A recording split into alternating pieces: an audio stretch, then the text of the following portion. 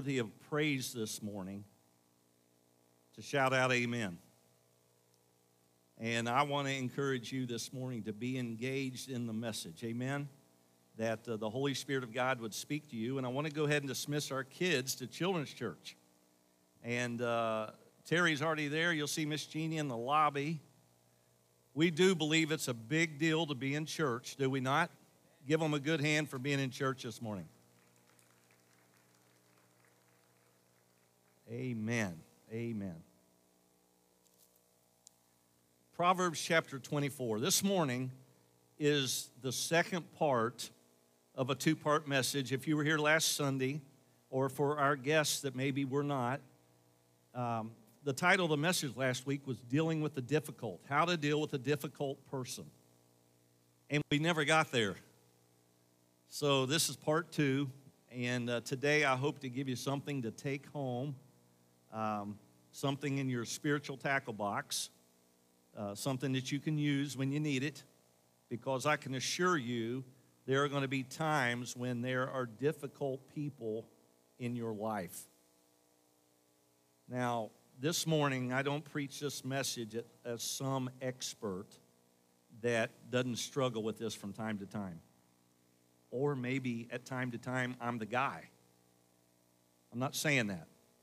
But what I am saying is that Solomon gives us a good word.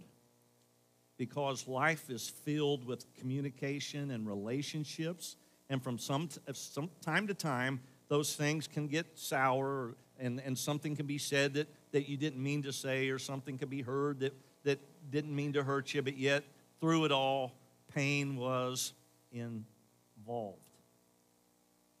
I praise the Lord this morning for Solomon, because God gives us this book in the Old Testament that's very easy to read, and at the same time, it's filled with wisdom. And I think if you listen today, you're going to find yourself somewhere in this sermon, okay? You're going to find yourself somewhere in this sermon. Life is hard. Life is difficult. I mean, I'm looking over our congregation, and we've had a number of praises and praying for a lot of people. Continue to pray for the Barnes' son-in-law, Spencer. Just going through a trial, and their daughter, and I mean, life is full of pain. But the good news is there is a Savior, amen? And the good news is there is a cross that makes all the difference. And before we dive into Proverbs 24, let me just remind you what that means. Let me remind you what the power of the cross means. Let's say my Bible is everything I've ever said, ever done, ever thought. So the book I have in my hand, let's just say, is Greg's book. Everything I've ever said, ever done, ever thought. Now, you want me to just be transparent? If you knew everything I'd ever said, ever done, ever thought, you would not let me be your pastor. But there is a God who knows me better than you do. And here's what the power of the cross means. I can assure you that based on my book, there is no way I would get to heaven. But Jesus paid for it. And he placed my sin upon his back on the cross of Calvary, and he paid for it. That's what Easter's all about. And at the end of the service, in a few minutes, I'll give an invitation. If you're here and you've never given your life to Christ, or if you're here and you're unsure whether or not you're a Christian, I would run today, because there is a loving Savior ready to forgive you. And you can leave here a new man, a new woman, by the grace of God. Amen? I'm praying for that today in your life if you don't know him. Well, Solomon gives us some wisdom about this thing called life, because he reminds us that in life there are going to be some difficult people. So look at chapter 24, and I want to pull your attention to several verses, okay? For instance, last week we did not get down to 17.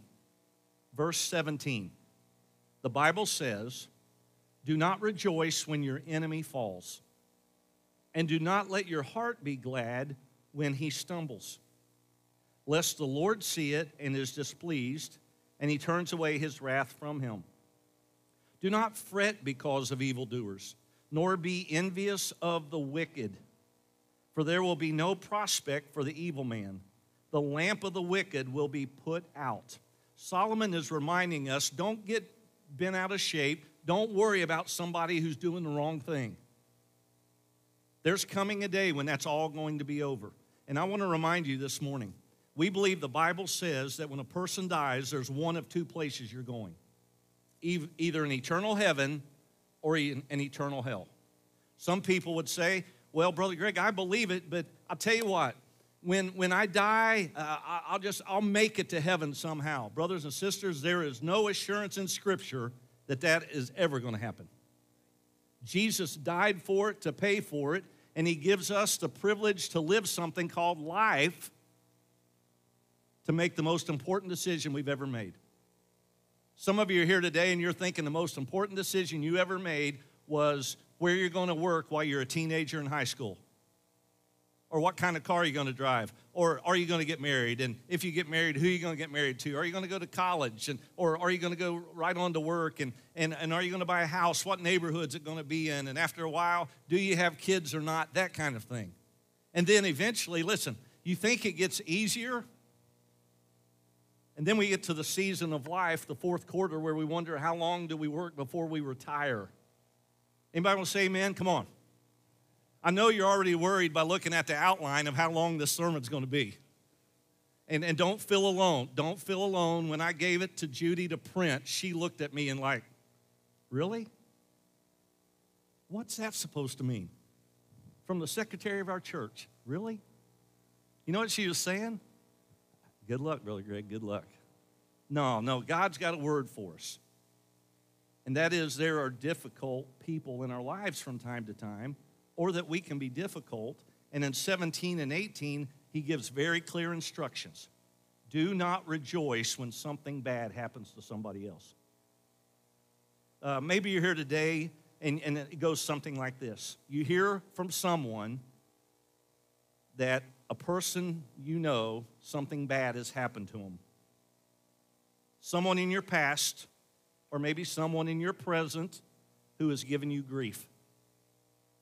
Someone who makes life difficult for you. Here's what Solomon is telling us this morning. Don't say, I'm glad that happened. They deserve it. Solomon says, do not do that. And this morning we'll recognize of why God has a plan to use even that person in our life. Let's keep going down. Verse 21. My son, fear the Lord and the king. Do not associate with those given to change, for their calamity will rise suddenly, and who can know the ruin those two can bring? These things also belong to the wise. It's not good to show partiality in judgment. Okay, listen carefully. Have your pen out. Underline these verses. It is not good to show partiality in judgment. He who says to the wicked, you are righteous, him the people will curse. Nations will abhor him. Brothers and sisters, if there was ever a picture of culture, it's right here. It's right here. He who says to the wicked, you're righteous. He who says to the wicked, it's okay. He who thinks that anything goes. After all, we live in a free country. That's a big joke in our family, in my marriage with Renee. A lot of times Renee will say, you put that on that? Like I don't know, like think of a weird food thing you do. Okay? And I'm telling you, our son-in-law Kyle is the weirdest eater you've ever seen. I can guess what he wants. I know exactly what he'll eat. And it's like, what? You do that with that? And a lot of times Renee will say something to me like that, and I will make this statement. Last time I checked, it's a free country. Isn't that a great answer? Isn't that just a marriage-edifying response? The last time I checked, it's a free country. What I was saying is, get your hands off my food. I can eat it however I want to eat it. I have no clue why I started this illustration. I guess it'll come back to me. Somebody walk me back. Anything goes. Thank you for listening. Anything goes. We live in that kind of world where all we want to do is redefine what God's already defined. And then for us to stand on the truth just makes you feel like you're out on an island. Folks, I'm telling you, Jesus never said it would be easy. And the Lord Jesus never offended anybody because he was all truth. I mean, if they were offended, it was because of sin in their life. But Jesus was always kind. He was perfect. But yet there were those that did not follow him, those that did not love him, those that did not rejoice when he instructed them. Why? Because there was always this issue of difficulty. So why in the world should we think that we'll have smooth sailing in our life when the only perfect one to ever live had difficulty with people as well? And I'm telling you this morning that we are reminded that the reason there is difficulty in the world and the reason that you and I don't act like sold-out believers from time to time is because of something called sin. Sin. The Pharisees saw it in everybody else, but they never saw it in themselves. Oftentimes, Jesus had to get on the religious folks because they would walk around and judge everybody else, but they never thought they had an issue.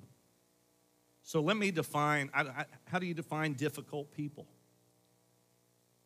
How do you define this issue of dealing with difficult people? One writer said that difficult people can be like tools in your toolbox. Let me give you just 4 of them. Measuring tape.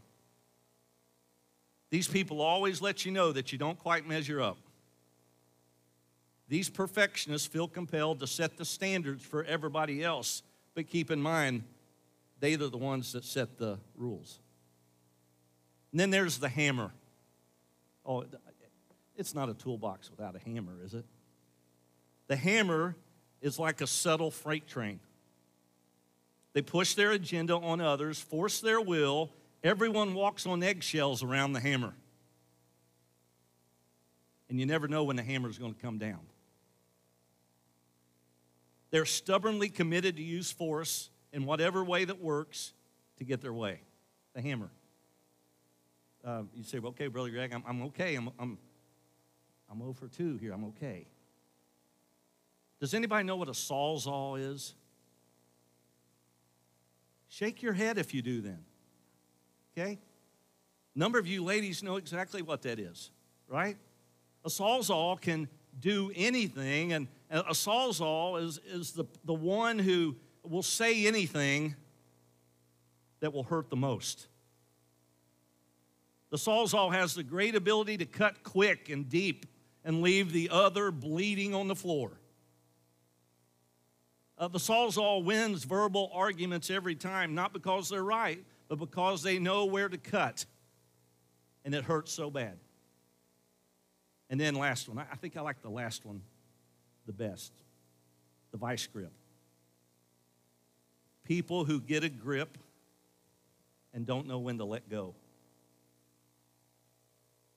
Extra needy will squeeze the life right out of you. This person has no clue that when it comes to social and relational boundaries, they bounce from one crisis to another, needing constant support. They don't care about other relationships. Everything has to be focused on them. I believe if you look in that toolbox, there's some difficult people. Well, this morning, let's draw our attention to a lesson that I believe God can help us with. And you might be here and you're a young person and a student in school, or you may be here and be a senior adult and be old like me. And the Lord has a lesson for us to help us to know how to deal with the difficult. Now, if you have your outline, there's a quote at the beginning I want to help us to grab quickly. Because oftentimes, we don't want to be around the difficult. But here's what I want you to hear as we begin. Sometimes, the person we want God to remove the most Sometimes the person we most want God to remove from our lives is the very person God wants to use in our lives. What we pray for sometimes is, God, just get them out of my life. When in essence, God may be using them to help you and me become more like Him. Now, let's begin this journey, okay? If you're with me, say amen. Here's the first thing I want to answer, the why. I want us to look at the why. Why does God allow difficult people in your life? Why does God allow difficult people in my life? Why are we sometimes difficult for others? Here's the first thing. The way we treat difficult people reveals the true condition of our heart. I want you to take your Bible, mark it here. I want to go to the New Testament, Matthew chapter 5. When I say Matthew chapter 5, I want you to think Sermon on the Mount, okay? Matthew chapter 5. Jesus is pouring into his disciples. And when you look at some of his instruction, it's not just on the attitude to have as you minister, it's the attitude to have around others who make your life difficult and who will make your ministry difficult. Matthew chapter 5, verse 11. If you have a red print Bible, what print are you looking at? Okay, say it. Red. Jesus speaking. Blessed are you when they revile you and persecute you and say all kinds of evil against you falsely. Falsely. For my sake. Rejoice and be exceedingly glad, for great is your reward in heaven, for so they persecuted the prophets who were before you. Now, I want to deal with something very quick in verse 11. Blessed are you when they revile and persecute you and say all kinds of evil against you. What's the next word? Falsely. Falsely. Everybody look at me. Listen to me. When you repeat something that does not need to be repeated, it can be true. But what you're doing is you're gossiping. When you repeat something that is not true, that's slander. And Jesus said, listen, they're going to lie about you. When you serve me, there are going to be those who don't tell the truth. And brothers and sisters, listen, if Jesus had to deal with it in his perfection, if he had to remind the disciples to deal with it in their ministry, what would make us think that in our lives that God is somehow it's just going to let up because we're living in 2023 and it's not the way it used to be in 1970? Folks, we're not going back to 1970. We're not, Jesus is coming again. We've got to be ready for the King to come, and we've got to be prepared for him to come. But what if he tarries? What if he delays, and what if he continues to wait? And Scripture says he's long-suffering, not willing that any should perish. I mean, what are we to do? We're to love God, love people, and serve people. And the Bible doesn't tell us. We determine whether they're kind enough to be loved. So Jesus just lays it out there. Jump down in chapter 5. Are we still in Matthew 5? Jump down to 5, verse 43. You have heard that it was said, you shall love your neighbors and hate your enemy. But I say to you, love your enemies, bless those who curse you, do good to those who hate you, and pray for those who spitefully use you and persecute you. Okay, I'll just interject here. Lord, are you kidding? I don't believe Jesus is kidding here, because he's reminding us that I've experienced everything you ever will. Look at verse 45. That you may be sons of your Father in heaven, for he makes his sun rise on the evil and on the good, and sends rain on the just and the unjust. For if you love those who love you, what reward have you? Okay. It's easy to love people that love you back. Anybody want to say amen? Jesus says that's not a big deal at all. You know why? The lost world does the same thing. And if you, for 47, and if you greet your brethren only, what do you do more than others? Do not even the tax collectors do that? Therefore you shall be perfect, you shall be complete, just as your Father in heaven is perfect. Let's go back to Proverbs. The why. The way we treat difficult people really says more about us than them. You know, we kid about the children's church exit. And I laugh sometimes when we say, kids, you can go ahead and make your way to the lobby for children's church. They bust out of here. They run. That really says more about me than those kids. It really does. And oftentimes, the way we treat people says more about me than it does the person. Now, I preface the message by telling you I'm no expert at this. But I'm telling you, folks, you've got to learn to handle people in your life, or you will spend your life mad all the time or bitter. Jerry Vines said, if you're in the ministry, if you pastor for any other reason than Jesus, you're destined to become a bitter old man. We don't want to be bitter old Christians, do we? Man, I want joy. I want to live a life with some gusto. I want to wake up in the morning, listen to me, retired folks, and knowing that God's got a plan for my day. It's not just to survive. Yesterday morning we got up early. We didn't go to a ball game, and I thought, what are we going to do? And I couldn't wait for 6 o'clock to come so I could start watching the ball game. Folks, listen to me. Life is more than that.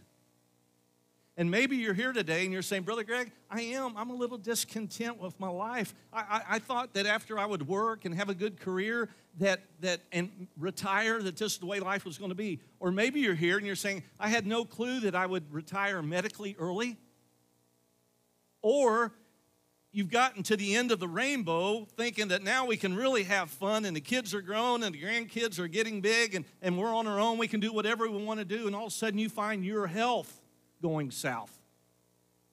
Folks, let me tell you something.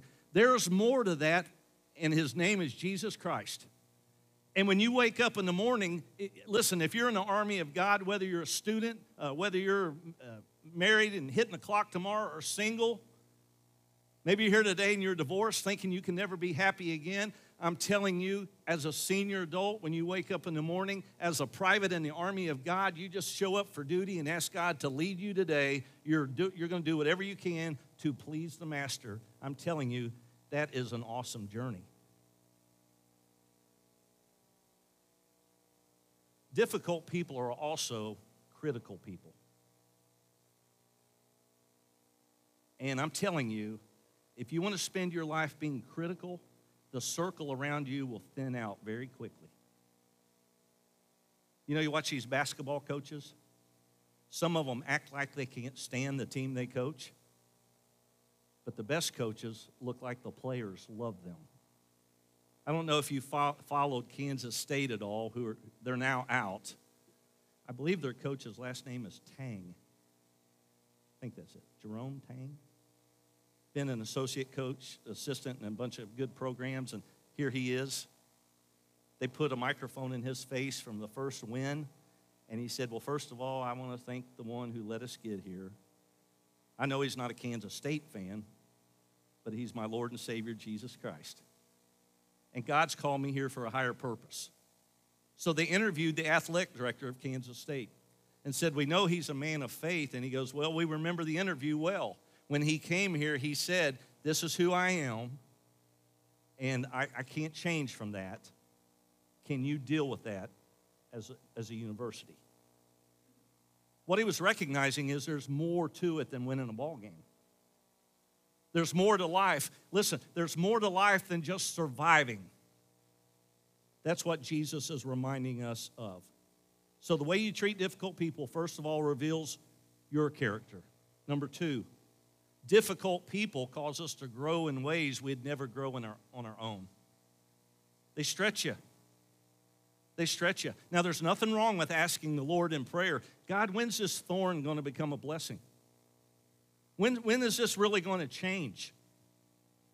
Be reminded of the promise of the psalmist in Psalm 121. I will lift up my eyes to the hills from whence comes my help. My help comes from the Lord. And if you're going to be able to deal with somebody that's making your life tough, you're going to have help from the Lord. You're going to have help. I mean, how real is your Bible to you? How real is prayer life? Is your prayer life? Man, I'm telling you, we've got a church that likes to talk about prayer, but very few come to Wednesday night to pray. Some of you are available on Wednesday night. 5:45 right here. You're able, but it's just not important. I'm asking you to ask God to challenge you in that area. Wouldn't it be wonderful if Wednesday night became a dynamic service where we began to look forward to coming? What we do is we say things like this, don't we? Well, it's just a prayer meeting. We don't need to go. I tell you, the church has said that for many years, and look at the state of the church's prayer life. Oh, we call out on God when things aren't going well. We call out on God when our health changes. We call on God when I might lose my job. We call out to the Lord for all kinds of things. But let me tell you something. Without prayer, there is no power. Without the Holy Spirit, listen, we're just going through the motions. I will lift up mine eyes to the hills, from whence comes my help. Number 3, the most distinguishing mark of a Jesus follower is a love for those that they would not or could not love on their own. You know who that is? A difficult person. And Jesus said in the Sermon on the Mount, I say love your enemies. Now, you don't have to turn there, but if you go back to Matthew 5:46, he says, for if you love those who love you, what reward have you? Do not even the tax collectors do the same? And if you greet your brethren only, what do you do more than others? Do not even the tax collectors do that? You see, dealing with a difficult person, allowing God to use that in your life means that you can do something you can't on your own. I was a patrol boy in school. Any of you remember that? Right? You know what I'm talking about? Do they still have that? Matt Spurlock, I bet you were a patrol boy. And we had bus duty, and then there was walkers. If anybody knows anything what I'm talking about, raise your hand. Thank you. So I'm good. Everybody raise their hands old. Okay, we're there. But I was a walker to school my entire elementary career, and then I was promoted to bus duty. And I always thought that was so cool because I never got to ride a bus. Well, I didn't have to ride a bus. I just worked at the bus stop. Okay? And if you're really old, now you're thinking the bus stop, wasn't that a disco in Dayton a long time ago? Okay, stop it. I worked at the bus stop, and one day, the kids, my peers, were coming into school, and there was a boy named Bobby. And he was flying in, and Barney Fife with a badge. I grabbed him by the arm, and he turned and hit me right in the jaw. Oh, yeah. Had I been a police chaplain back then, I'd have put him on the ground. I was so stunned, I didn't know what hit me. I wasn't about to chase him down, but I was reminded that that's exactly how we are. We're racing, we're moving, we're not flinching at anything. We see that the goodness of God's purpose for our life sometimes is not easy. We're reminded what Solomon says, the psalmist, the rain falls on the just and the unjust. What are you saying, Brother Greg? Well, Bobby was never my best friend from that point on. I don't think that's what Jesus is telling us, that difficult people have to be your best friends. I believe what he's saying is you don't have to be in bondage to the way other people act, where it changes everything or takes the joy from you in serving the Lord. Look at verse 18.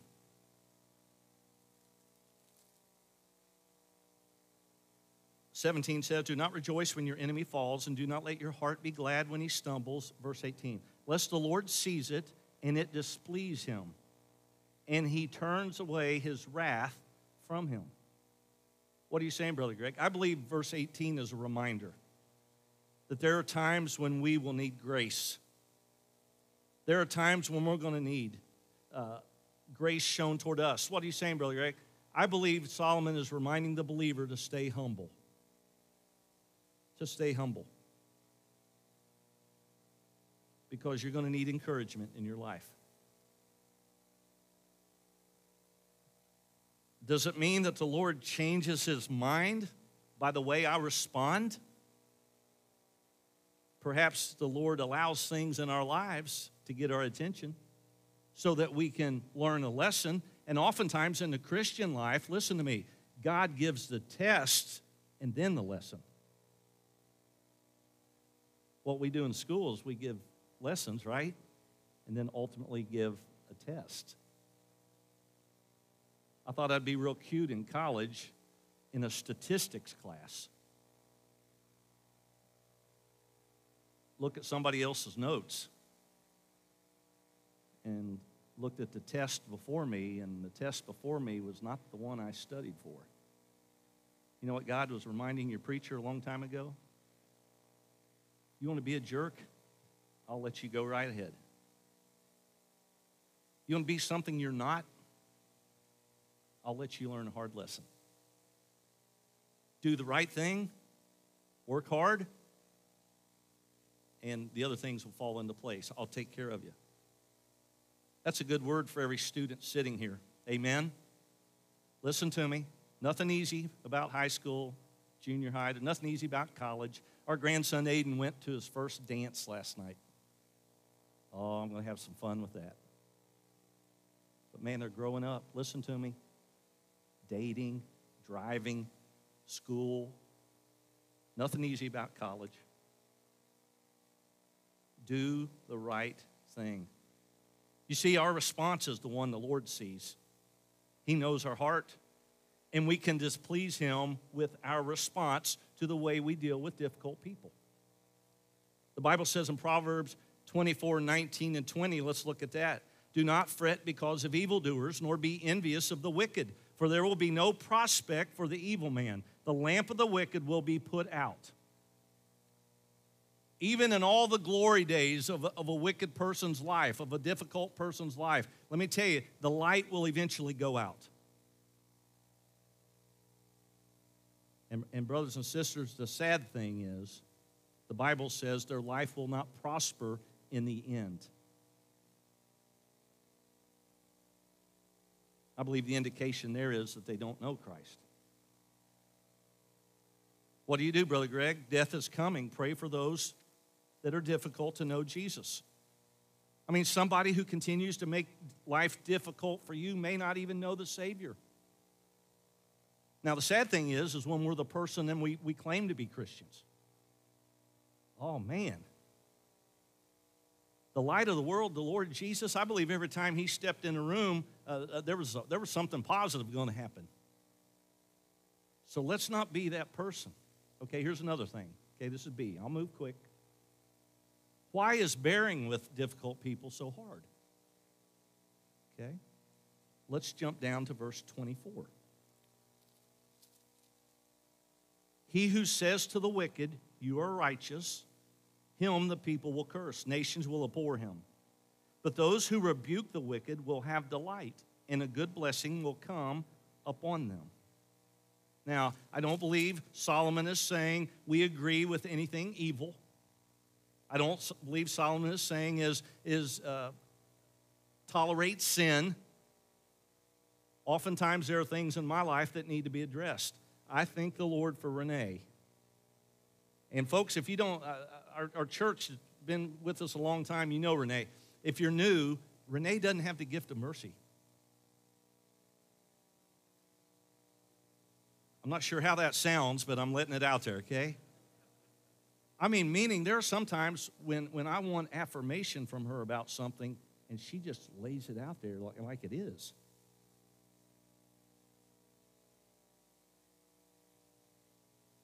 And you know, and I'll stand there, you know, as your pastor, and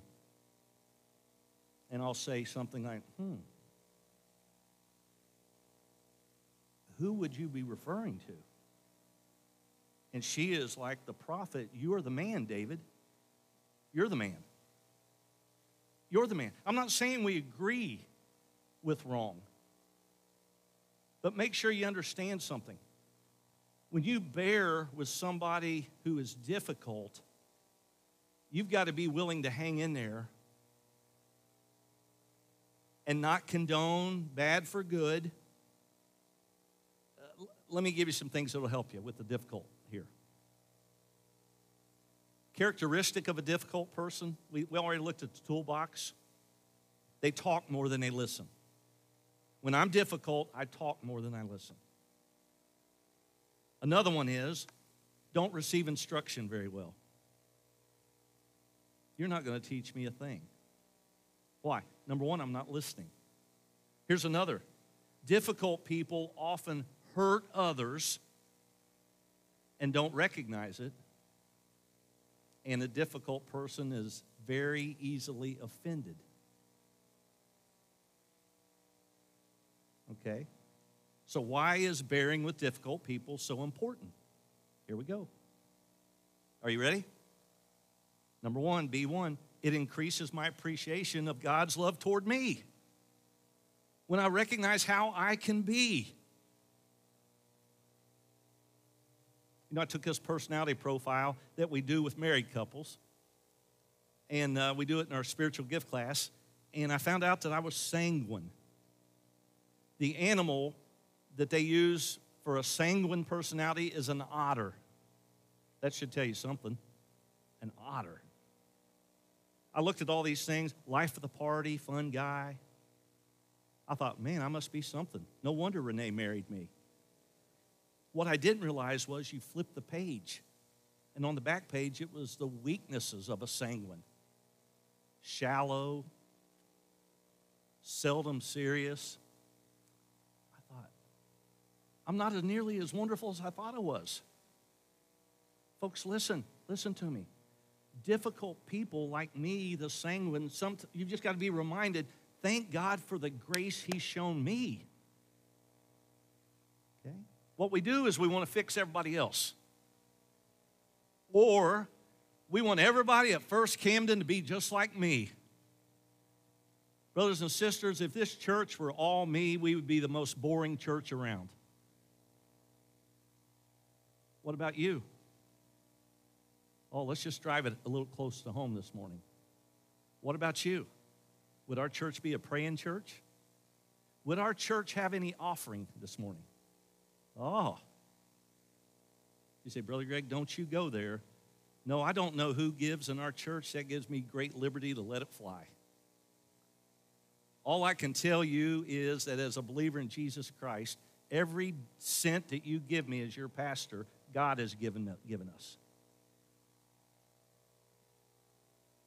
And if you want to say, and I've heard this before, we pay your salary. If that's the way you want to look at it, I guess Renee and I pay our salary too. Are you with me? I didn't lose you on the money thing there, did I? I'm telling you, you're sitting in the midst of the most generous people I've ever seen in my life. Annie Armstrong next Sunday morning. What are we going to do as a church for the disaster relief? Renee and I are going to pray about giving more than we anticipated to Annie Armstrong. Why? Because some of that's going to disaster relief. Okay? You see, it increases my appreciation for who I am. Here's another one. When you bear with difficult people, it demonstrates God's love toward them. You see value in that person. When you look down in this chapter, verse 29. Do not say, I will do to him just as he has done to me. I will render to the man according to his work. When you deal with difficult people, it demonstrates God's love toward them. Here's the third one. I like this one. It changes me where I need change the most. Bearing with others who are difficult changes me where I need to be changed. John Maxwell said it this way. God's love for us gives us the reason to encourage others. God's love in us gives us the ability to encourage others. And God's love through us gives us the way to encourage others. And then number 4, it communicates the reality of Christ to the world. When someone makes your life difficult and you respond with kindness, it's a testimony to the world that Jesus is real in your life. Amen? Don't go. My niece, the one that just had the baby, used to be a waitress at Outback and said that Sundays, no waitress wanted to work on Sundays. You know why? Good old church crowd. Preacher comes in, gripes about everything that's served to him. Not good tippers by nature. Isn't that a horrible testimony? Man, I praise the Lord that when you look at how you treat other people, you would look at it through the lens of the cross in your own life. Leave the judging to the Lord. So I'm going to give you some action steps to take home. And we're done. Here's the first one. You ready? Identify the most difficult person in your life right now. Identify the most difficult person in your life right now. And here's what I'm going to ask you to do with that person. Look at me. Are you ready? Here's what I'm going to ask you to do. For the next 2 weeks, every day, I'm going to ask you to pray for that person. And ask God to help you show that person what love looks like. And in order to do that, you've got to stop consciously avoiding it and avoiding them and start seeing them like Christ does.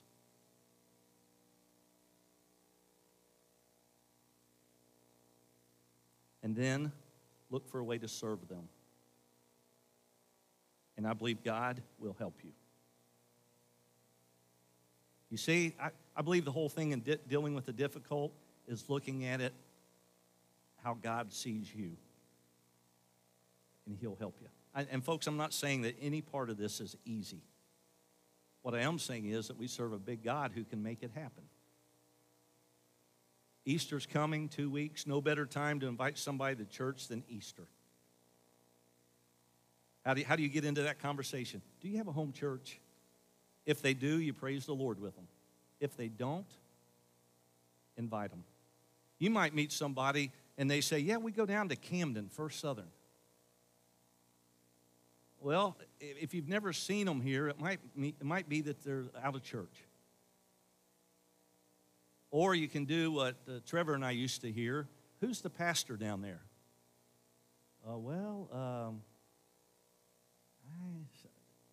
Short, chubby guy. You know what I'm saying? People are searching. People are looking. Jesus is real. The gospel still saves. So you have an assignment. The person that makes my life the hardest. You might be sitting here and you're thinking of your spouse.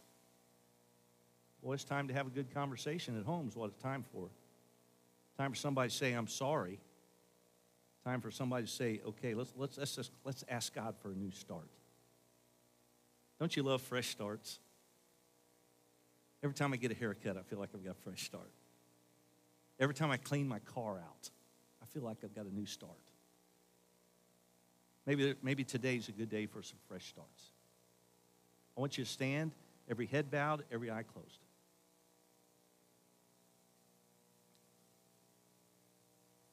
Every head bowed, every eye closed. It's 5 till 12. Okay? We're not going to rush. I want to ask you a question. I wonder this morning if you're here and you're thinking, Brother Greg, I need a fresh start. Would you pray for me? And if that's you, I want you to slip your hand up. I want to see it. That God is speaking to your heart. God bless you in the middle. That God bless you on the left. God bless you on the left. Brother Greg, I need a new start. I need a fresh start. Anybody else? Just slip it up and right back down.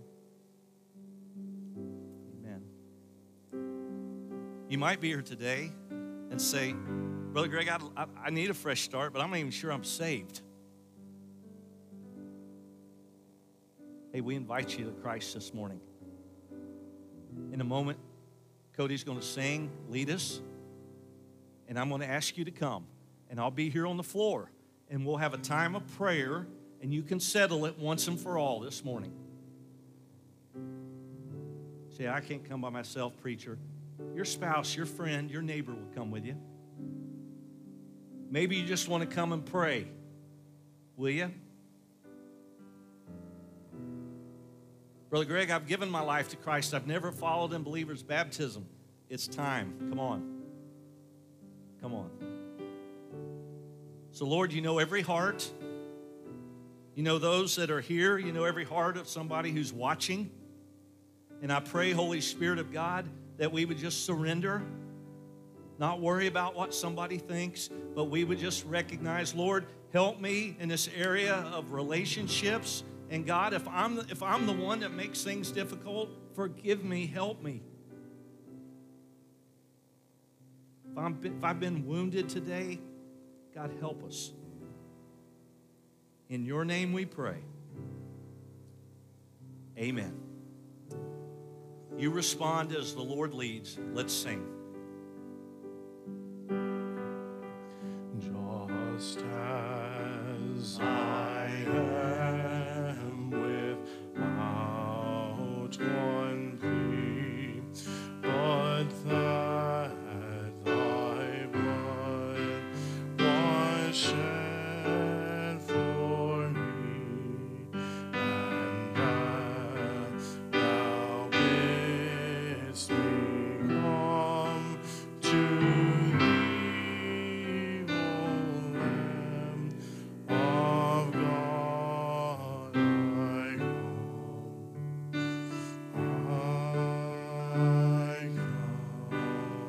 Sing it out. Lift your voice. I come broken to be mended. I come wounded to be healed. I come desperate to be rescued. I come empty to be filled. I come guilty to be pardoned by the blood of Christ the Lamb. And I'm welcomed with open arms, praise God, just as I am. Let's keep singing. Let's lift our voice. Let this be the prayer to the Lord. Lord, we're empty. Fill us. Amen. I come broken. You want the next verse? It's good. Just as I am, and waiting not to rid my soul of one dark thought, to thee whose blood can cleanse each spot, O Lamb of God, I come.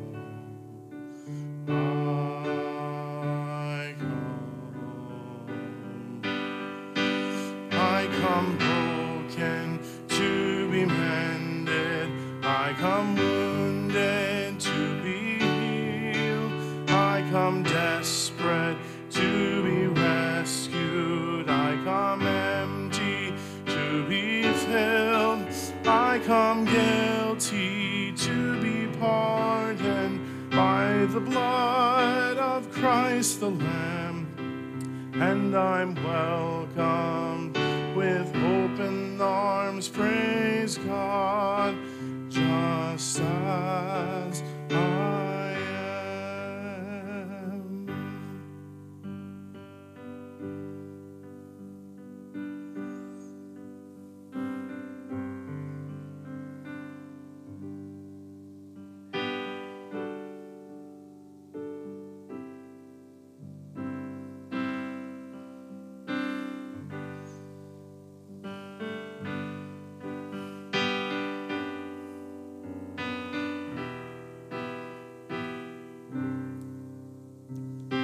Let's do the I Come Broken, okay?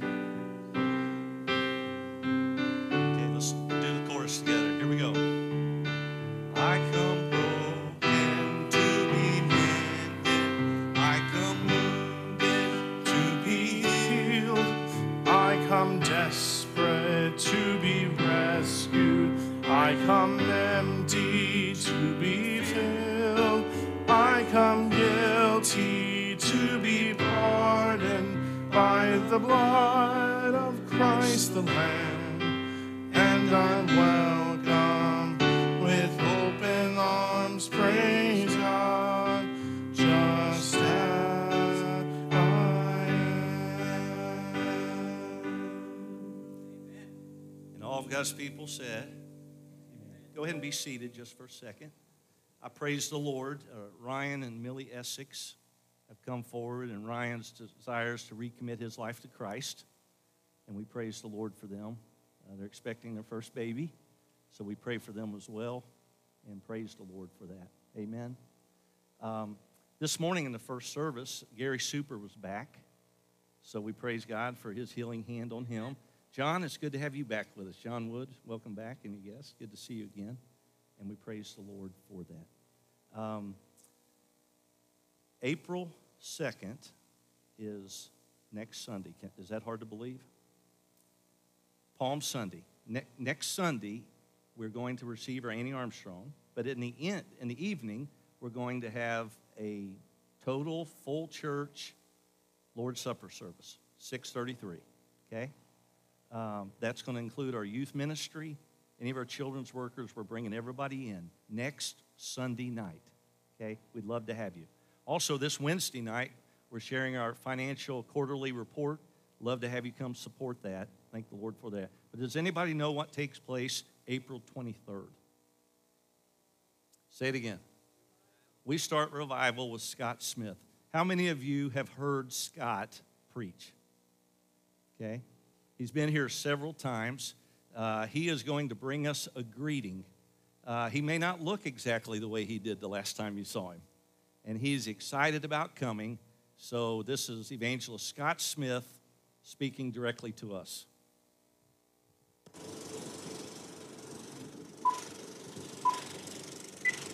Hey, First Southern Camden. It's your old friend, for those that remember me, Scott Newton Smith. And I'm excited and delighted that I have been invited by your awesome pastor, Brother Greg, to come back for another time of spiritual renewal and revival. That's scheduled to happen April 23rd through the 26th. That's a Sunday morning through a Wednesday night. I can honestly say there's never been a time in my 3 decades of ministry, preaching, and traveling around the country that I've been more excited than right now. You know, they say if the atmosphere is right, the dew will form. I don't think it's an accident that the atmosphere is changing in this country. I don't think it's an accident that we're seeing an outpouring of God at Asbury and other colleges around the country. I don't think it's an accident that one of the top television shows being streamed online is The Chosen. I don't think it's an accident that one of the top movies in the country right now is The Jesus Revolution, about God's outpouring in the 60s. And look at all the ministry, evangelism, and churches that grew out of that. It's almost as if God's saying, I'm getting ready to do something new and something fresh. When the atmosphere is right, the dew will form. And I want to see the dew of the Holy Spirit form in and on His church. I believe that this revival right there at First Southern is part of setting the table for that, getting the atmosphere right for a fresh move of God. I love the fact that it's spring. I love the fact that new beginnings happen during this time of the year in so many ways. It's no accident that we're going to be together, and it's going to be wonderful. But I want to encourage you to go ahead now Number one, plan to be there. Number two, pray. Ask God to do what only God can do. And number three, begin to promote. Begin to share it with other people that we're going to be having this special set of services April 23rd through the 26th, and that our lives together are going to be forever changed. I'll be back to drop a couple more messages between now and then, but in the meantime, make sure you put it on your calendar and plan to be there and be expecting great things, because I believe the atmosphere has changed. It is time for the fresh dew of the Spirit to form on us. Get ready. I'll see you then. Amen. Amen. Let's stand together. And I want you to be in prayer for Scott as he prepares to come. Here's my prayer, that he just doesn't come and preach,